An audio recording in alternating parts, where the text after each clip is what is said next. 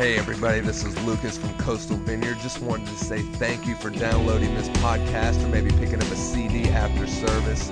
We love you and we are praying for you. We believe that your best days are yet to come, so expect the best. We hope that this message inspires you and moves your faith into action. So sit back and enjoy. Okay, Matthew chapter 12. And verse 1, at that time, Jesus went through the grain fields on the Sabbath, and his disciples were hungry, and began to pluck heads of grain and eat. And when the Pharisees saw it, they said to him, "Look, your disciples are doing what is not lawful to do on the Sabbath." But he said to them, "Have you not read what David did when he was hungry? And he and those who were with him, how he entered the house of God and ate the showbread, that which was not lawful for him to eat, nor for those who were with him, but only for the priests. Or have you not read in the law that on the Sabbath the priests in the temple profane the Sabbath and are blameless? Yet I say to you that in this place there is one greater than the temple. But if you had known what it means, I desire mercy and not sacrifice, you would not have condemned the guiltless. For the Son of Man is Lord even over the Sabbath." So here we find Jesus, and it is the Sabbath day. It is a day of rest, and he is out with his disciples, and he is taking a stroll through these grain fields. It would be the equivalent of us having a day off, and we're relaxing, and we are going for a walk on the beach, and we're just kind of picking up beach shells. And so Jesus is relaxing, taking his day off, and all of a sudden, his disciples begin to pick these grains of wheat and eat them. When all of a sudden the Pharisees jump out of the bushes and they say, "Wait a minute, Jesus, do you not see what your disciples are doing? It is not lawful for them to do this, for today is the Sabbath." Now this, in those days, even by their standards, would be considered extremely, extremely petty. For what they were doing is they were equating the disciples taking these grains and equating that to harvesting. And you can't harvest on the Sabbath. You can't work. So they're saying, look at what they're doing. They're doing this kind of work. They're picking this grain. They shouldn't be doing that. That would be the equivalent of today, me walking outside, taking a big glass of water, pouring it on the ground, and someone saying, "Hey, you're littering." It's like, what? The pettiness. The pettiness. It makes no sense. It would be the equivalent of getting a speeding ticket because you went 36 miles an hour in a 35-mile-an-hour zone. I mean, even the cop would be like, "What? No, just go." Or it would be the equivalent of squeezing the toothpaste from the middle of the tube instead of the back of the tube, which my wife tells me you're not supposed to squeeze from the middle. You only squeeze toothpaste from the back. And so they're doing this, and the Pharisees decide to call them on it. "What are you doing? You are picking this grain." And you got to remember who it is that's making this accusation about the disciples. Remember, day off, Sabbath, they're walking through the fields. The Pharisees make this judgment, and these Pharisees are people that are leaders in the community. They know the law and they know the word inside and out. They have the Old Testament scriptures, and they've known them, they've studied them, they can quote them to you. The Pharisees, even in those days, would have gone so far as they would count the number of words in the Bible, and they would count the number of letters in those words. They would find out what exactly was the middle word of the Bible, and what was the middle word of that, and the middle word of that, and how many times the word V or the letter V was used, or how many times the word this was used. So everything about the scriptures they've studied, they've devoted their life to knowing the word, to knowing the law. And so these guys are very, very familiar with the scriptures. And so they're jumping out of the bushes and they're accusing the disciples of doing something that is unlawful. And now I want to remind you of the very next words that Jesus says. He says this, "Have you not read?" This would be extremely, extremely insulting. Have you not read? Oh, yes, I read. I devout my entire life. I know the Bible inside and out. I read it every day. I could quote any scripture you like. This would be the equivalent of going to a doctor and saying, have you not gone to medical school? You're an electrician. Do you not know that green is ground and red is hot? And so he's saying these things to these Pharisees, and they are very, very offended at this point, saying, have you not read? And so there's this kind of discussion about the word, about reading the Bible. The Pharisees are saying one thing, oh, it's unlawful for your disciples to be doing what you're doing. And Jesus is saying, well, have you not read? And he begins to point out their own hypocrisies. Have you ever met someone that's a so-called expert in a certain field, only to spend some time with them and realize they are not as smart as they say they are? It's like, wow, you look the part. It's kind of like going golfing with me. I got the shoes. I got the 1970s get-up with the plaid pants. Charles lets me borrow them. I got my golf clubs, and I look the part. But the second I hit that ball, you know that I can't play golf. And the same thing is happening with these Pharisees. They look the part. They know the word inside and out. They could quote scripture for you. And Jesus is saying, have you not read? Very, very insulting. Luke 11:39, Jesus, again, is talking to some Pharisees and some leaders. And he equates this, he says this, you guys are like this cup. And you get out your Windex and your shining stuff, and you get the outside of the cup looking really, really good. But on the inside, it's filthy. Say, man, y'all have cleaned the outside of the cup, and it looks good, but on the inside. How often sometimes as Christians can we get caught up with cleaning the outside of the cup? With doing all of the ABCs of Christianity, and all along on the inside,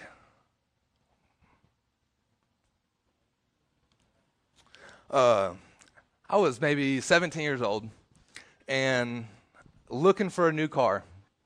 So I'm going to all these car lot to car lot, and I find this one real sweet red sports car. I don't know, I can't remember what it was, but it was awesome. I was like, man, this thing's sweet. It was like $3,500. I'm like, yeah, it's just so cheap, you know? I'm like, I'm going to get this car. But before I buy any car, I always give my dad a call because he's the mechanic, and I know zero. I could like change a tire. And Dad, come check out this car. It's awesome. He gets there, and, you know, I've inspected the car. Like, you know, you kick the tires, and, like, there's oil in it. You know, it starts. It's a good car. And he starts looking at it. He's, like, on the ground, and he's, like, doing all this stuff. I'm like, what are you doing, Dad? And he just looks at me, and he's just like, I'm like, what? What's the problem? And he, like, looks under, and there's this like, little crack in the metal thing. Suspension. No, not suspension. The thing. Chassis? Some part of the car. Don't hire me to work on your car. And so there's this crack, and then he just begins to tell me how this car has been wrecked. And I'm like, no, but look on the outside. It's so beautiful. I mean, the paint's perfect, everything. It's like, no, this one crack right here, you're going to have nothing but problems with this car. This is wrong, this is wrong. And he showed me where. I'm just like, oh, man. It looked the part. It looked like an awesome red sports car. It probably would have been a couple months later, and I would have been sitting on the side of the road. It's easy to get caught up looking the part. It's easy to, as Christians, begin to read the Bible and do it in such a way where we're only cleaning the outside of the cup. Where we use the Bible as this kind of spiritual kung fu to prove our points, to justify our actions when we know that we're wrong. I know you can't agree again, so just kind of nod your head and be like, I've seen it time and time again. I actually have a buddy here this morning that told me this story years ago of this guy who went through all these things, and he gave this definition of a Christian, and he said, you want to know what a Christian is? A Christian is someone who knows the Bible well enough to justify anything they do. And just hearing that just broke my heart, because so many people have that kind of mindset about Christianity and how their approach, and how as Christians we don't say, you know what, I don't know all the answers sometimes. I don't have all the questions. And yes, sometimes people, I hurt with you. I struggle with you. And sometimes that's what people are looking for, but yet sometimes we turn into Job's friends and we give them, oh, well, let me tell you this about the Bible. And if you would have done this, and let me point out all of your sins and all this stuff. And Job's friends were amazing people until they started to open their mouth. It all went downhill when they started to quote all of the scriptures. And here's the thing, a lot of the things that they were saying were true. And here they are talking to this man that's lost everything in his life. He has a piece of broken pottery, and he's scraping his skin because he's in so much pain. And his friends are telling him, oh, it's because of the sin in your life. Forgive us if as Christians we have sat with another that's in pain and felt like we needed to point out all the ways that they went wrong. Sometimes we just need to sit and listen and enter in to their pain, kind of like how Jesus did with us. He didn't just stay up in heaven, but he came down and entered into humanity and suffered death on the cross. And showed us he is one that is familiar with the pain and the suffering. When we read the Bible, we could read it and we could become like these Pharisees that know it inside and out, but yet have no understanding. We can know all the right words, do all the right things, know all the right people, and yet have no understanding of what it means. And Jesus says that if you would have only known what this means, that I desire mercy over sacrifice. He's saying, yeah, you know the word. You've read it inside and out. You've devoted all this time, and yet you don't even know what this means. That I desire mercy over sacrifice. So the kind of natural next question arises is, well, how do we know if we are simply washing the outside of the cup? If we're becoming more and more like these Pharisees or more and more like Jesus? I think that's a pretty valid question. Because the longer you go with this walk, that question will arise. Am I becoming more and more like Jesus, or am I becoming just more and more religious? First way of telling, do we use our words to prove our point or to prove his point? Are we more concerned about being right than we are helping the person? Are we more concerned about being right than we are about helping this person? In Luke chapter 10, there's a famous story that you may have heard about, the Good Samaritan. And at the beginning of the story, in verse 25, something I'd like to point out. It says in verse 25, it says, and behold, a certain lawyer stood up and tested him, speaking of Jesus, saying, Teacher, what shall I do to inherit eternal life? And Jesus said to them, what is written in the law? What is your reading of it? In other words, what have you read about this? You're a teacher of the law. What have you read in your reading? And he answered this, and he answered and said, you shall love the Lord your God with all your heart, and with all your soul, and with all your strength, and with all your mind, and your neighbor as yourself. He answers the question perfectly. And Jesus says to him, you have answered rightly. Do this, and you will live. And now here comes the real kicker in verse 29. But he, wanting to justify himself, said to Jesus, and who is my neighbor? So here is someone that's asked a question and has answered it perfectly. And Jesus said, you're absolutely right. Love the Lord your God with all your heart, with all your mind, with all your soul. But he, wanting to justify himself, said, well, who is my neighbor? And then that's when Jesus begins to talk about the Good Samaritan. How often do we get in situations where we want to justify ourselves, where we want to prove ourselves right? And Jesus says back in Matthew, if we would have done this, we would not have condemned the guiltless. We're so easy sometimes to want to condemn people. And Jesus is saying, I desire mercy over sacrifice. Are we quick to give our mercy? Are we quick to give mercy to those that are in need of it? How often do we find ourselves being quick to judge? We see someone on the streets who's down and out on their luck, or we see someone at our workplace, or someone that's even hooked on drugs, or living a crazy life, and we're quick to judge. Are we quick to have mercy? Because that's what Jesus is saying. He's saying, have you not read? Do you not know you can know everything inside and out? But if you would only know mercy, if you would only know how much in need you are, you wouldn't be so quick to judge that other person.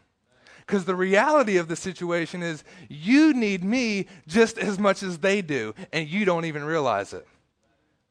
You think you've got it all figured out.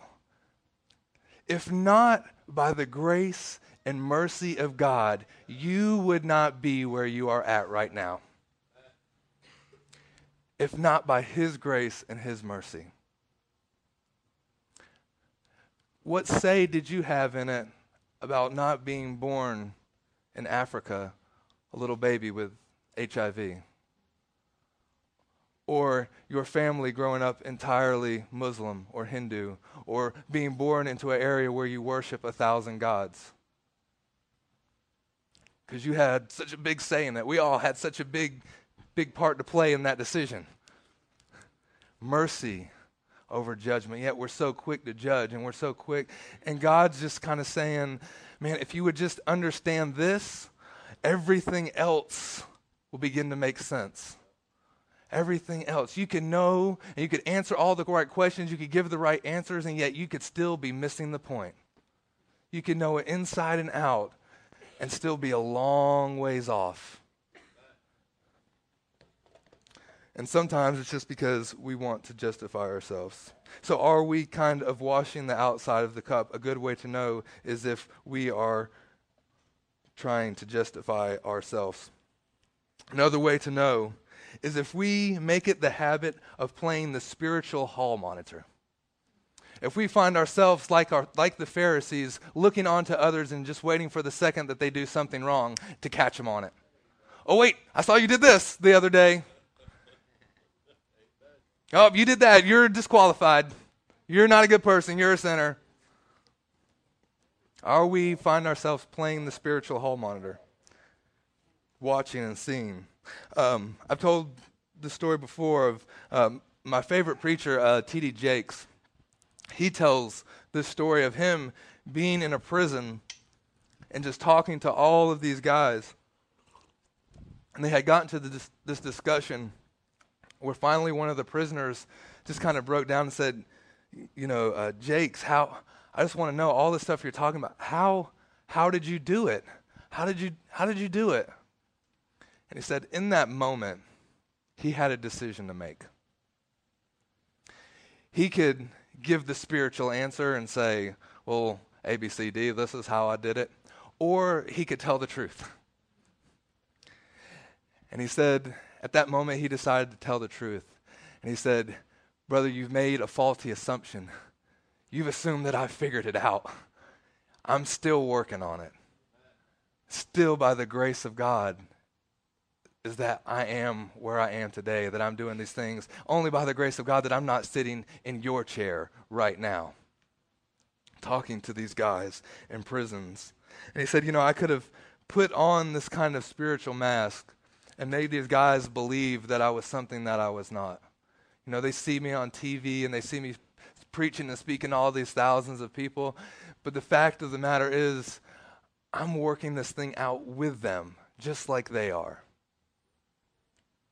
Do we want when confronted with these questions, do we want to kind of put up that mask? Do we put up that kind of spiritual front to make people think that we're more spiritual or more Christian than we really are? Because here's the thing. Once you start wearing that mask, once you start having people believe that you're something that you're not, it's not long before you can't figure out which is the mask and which one's real. It's not long before you look in the mirror and you can't no longer tell anymore. You begin to believe your own hype. And it's a scary, scary thing. We begin to pretend so long that almost the pretend becomes real. I know that you guys know what I'm talking about. We're tempted to wash the outside of the cup, to put on this spiritual mask, this knowledge. It's hard to take it off. These are some ways of knowing if we're reading the Bible wrong. Because if we're reading and this is what it's producing, we're moving in the wrong direction. If you're just washing the outside of the cup, you're reading it wrong. In other words, if you become a Christian and you're doing all these things, and if at some point in time you begin to think that you're better than others, you've missed it. You're reading the Bible wrong. So what are some things that it does produce? The more that you read about the Bible, the more you learn about Jesus and his ways, and the more knowledge that you gain and the more understanding you have, the more you realize how little you know. That's what the Bible produces. You begin to realize, wow, he is big and I am small. And it should produce a sense of humility inside of each and every one of us. As we begin to read these words in the life and teachings of Christ, it should produce a sense of, wow, how could I for 1 minute be prideful? It should produce a type of humility. It should produce a mercy over judgment. It should produce this knowledge of knowing that you are in desperate need of a Savior. And that Savior is Jesus Christ. In Isaiah 53, it makes reference of Jesus being a man of sorrows. In Ecclesiastes 1:18, Solomon is speaking. He says, "The greater my wisdom, the greater my grief." To increase knowledge sometimes is to increase our sorrows. The more we know, the more it causes us to fall on our knees in prayers and tears. I remember hearing a story of a businessman that was in an airport, and he was waiting on his plane, and he was sitting in one of those shoe shining stations. So he sat down, he opened the paper, and he was reading, and this young 8-year-old boy just came up and began to clean his shoes. And he gave the boy no attention at all. The time came where his shoes were done cleaning, and he went to look down at his shoes, and they were worse than when he had got them to be cleaned. There was just smears all over them and spots, and they were expensive shoes. And he just looked at the boy, "What have you done? You have destroyed my shoes. These are great, expensive shoes, and you have destroyed them."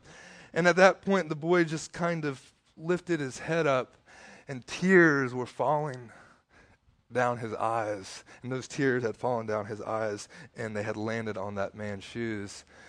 And he said, "Sir, I'm so sorry.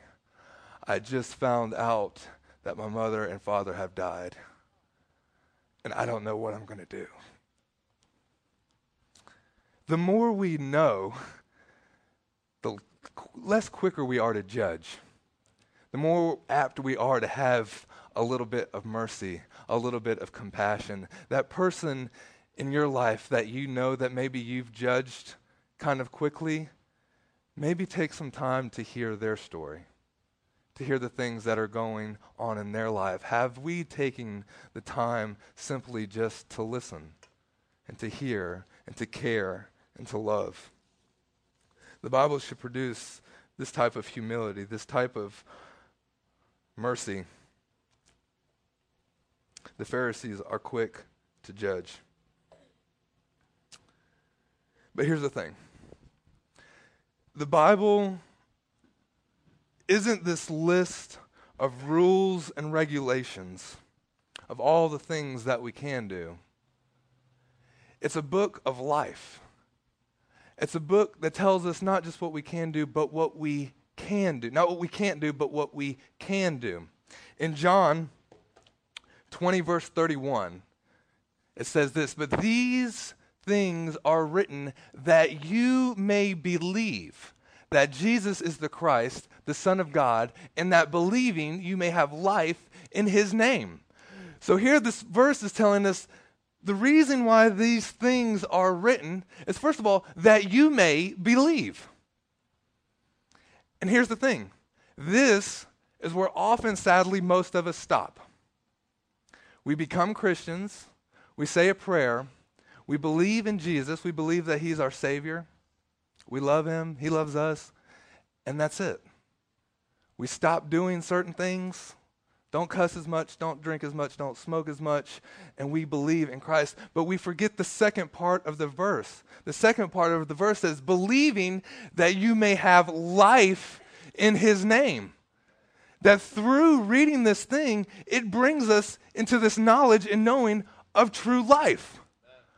So that means this, that whenever I read all of these wonderful, wonderful stories, it's not that I sit back and I look and I say, wow, David, what an amazing man. Wow, look, he slayed the giants. It's just not a cool story that I can look back and say that's cool. It's also a testimony of the life that I am supposed to live. So not only is David supposed to slay giants, I myself am supposed to slay giants. It's a testimony in that in believing, I could have this kind of life that the Bible speaks about.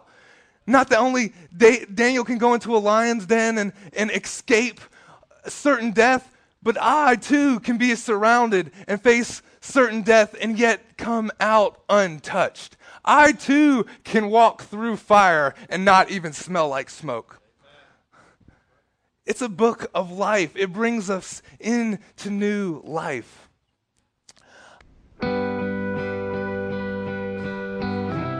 This has been a presentation of Coastal Vineyard Church, a community of faith, hope, and love.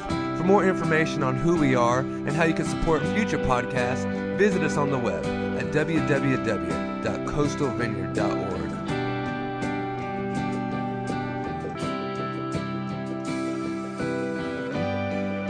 All who are weak,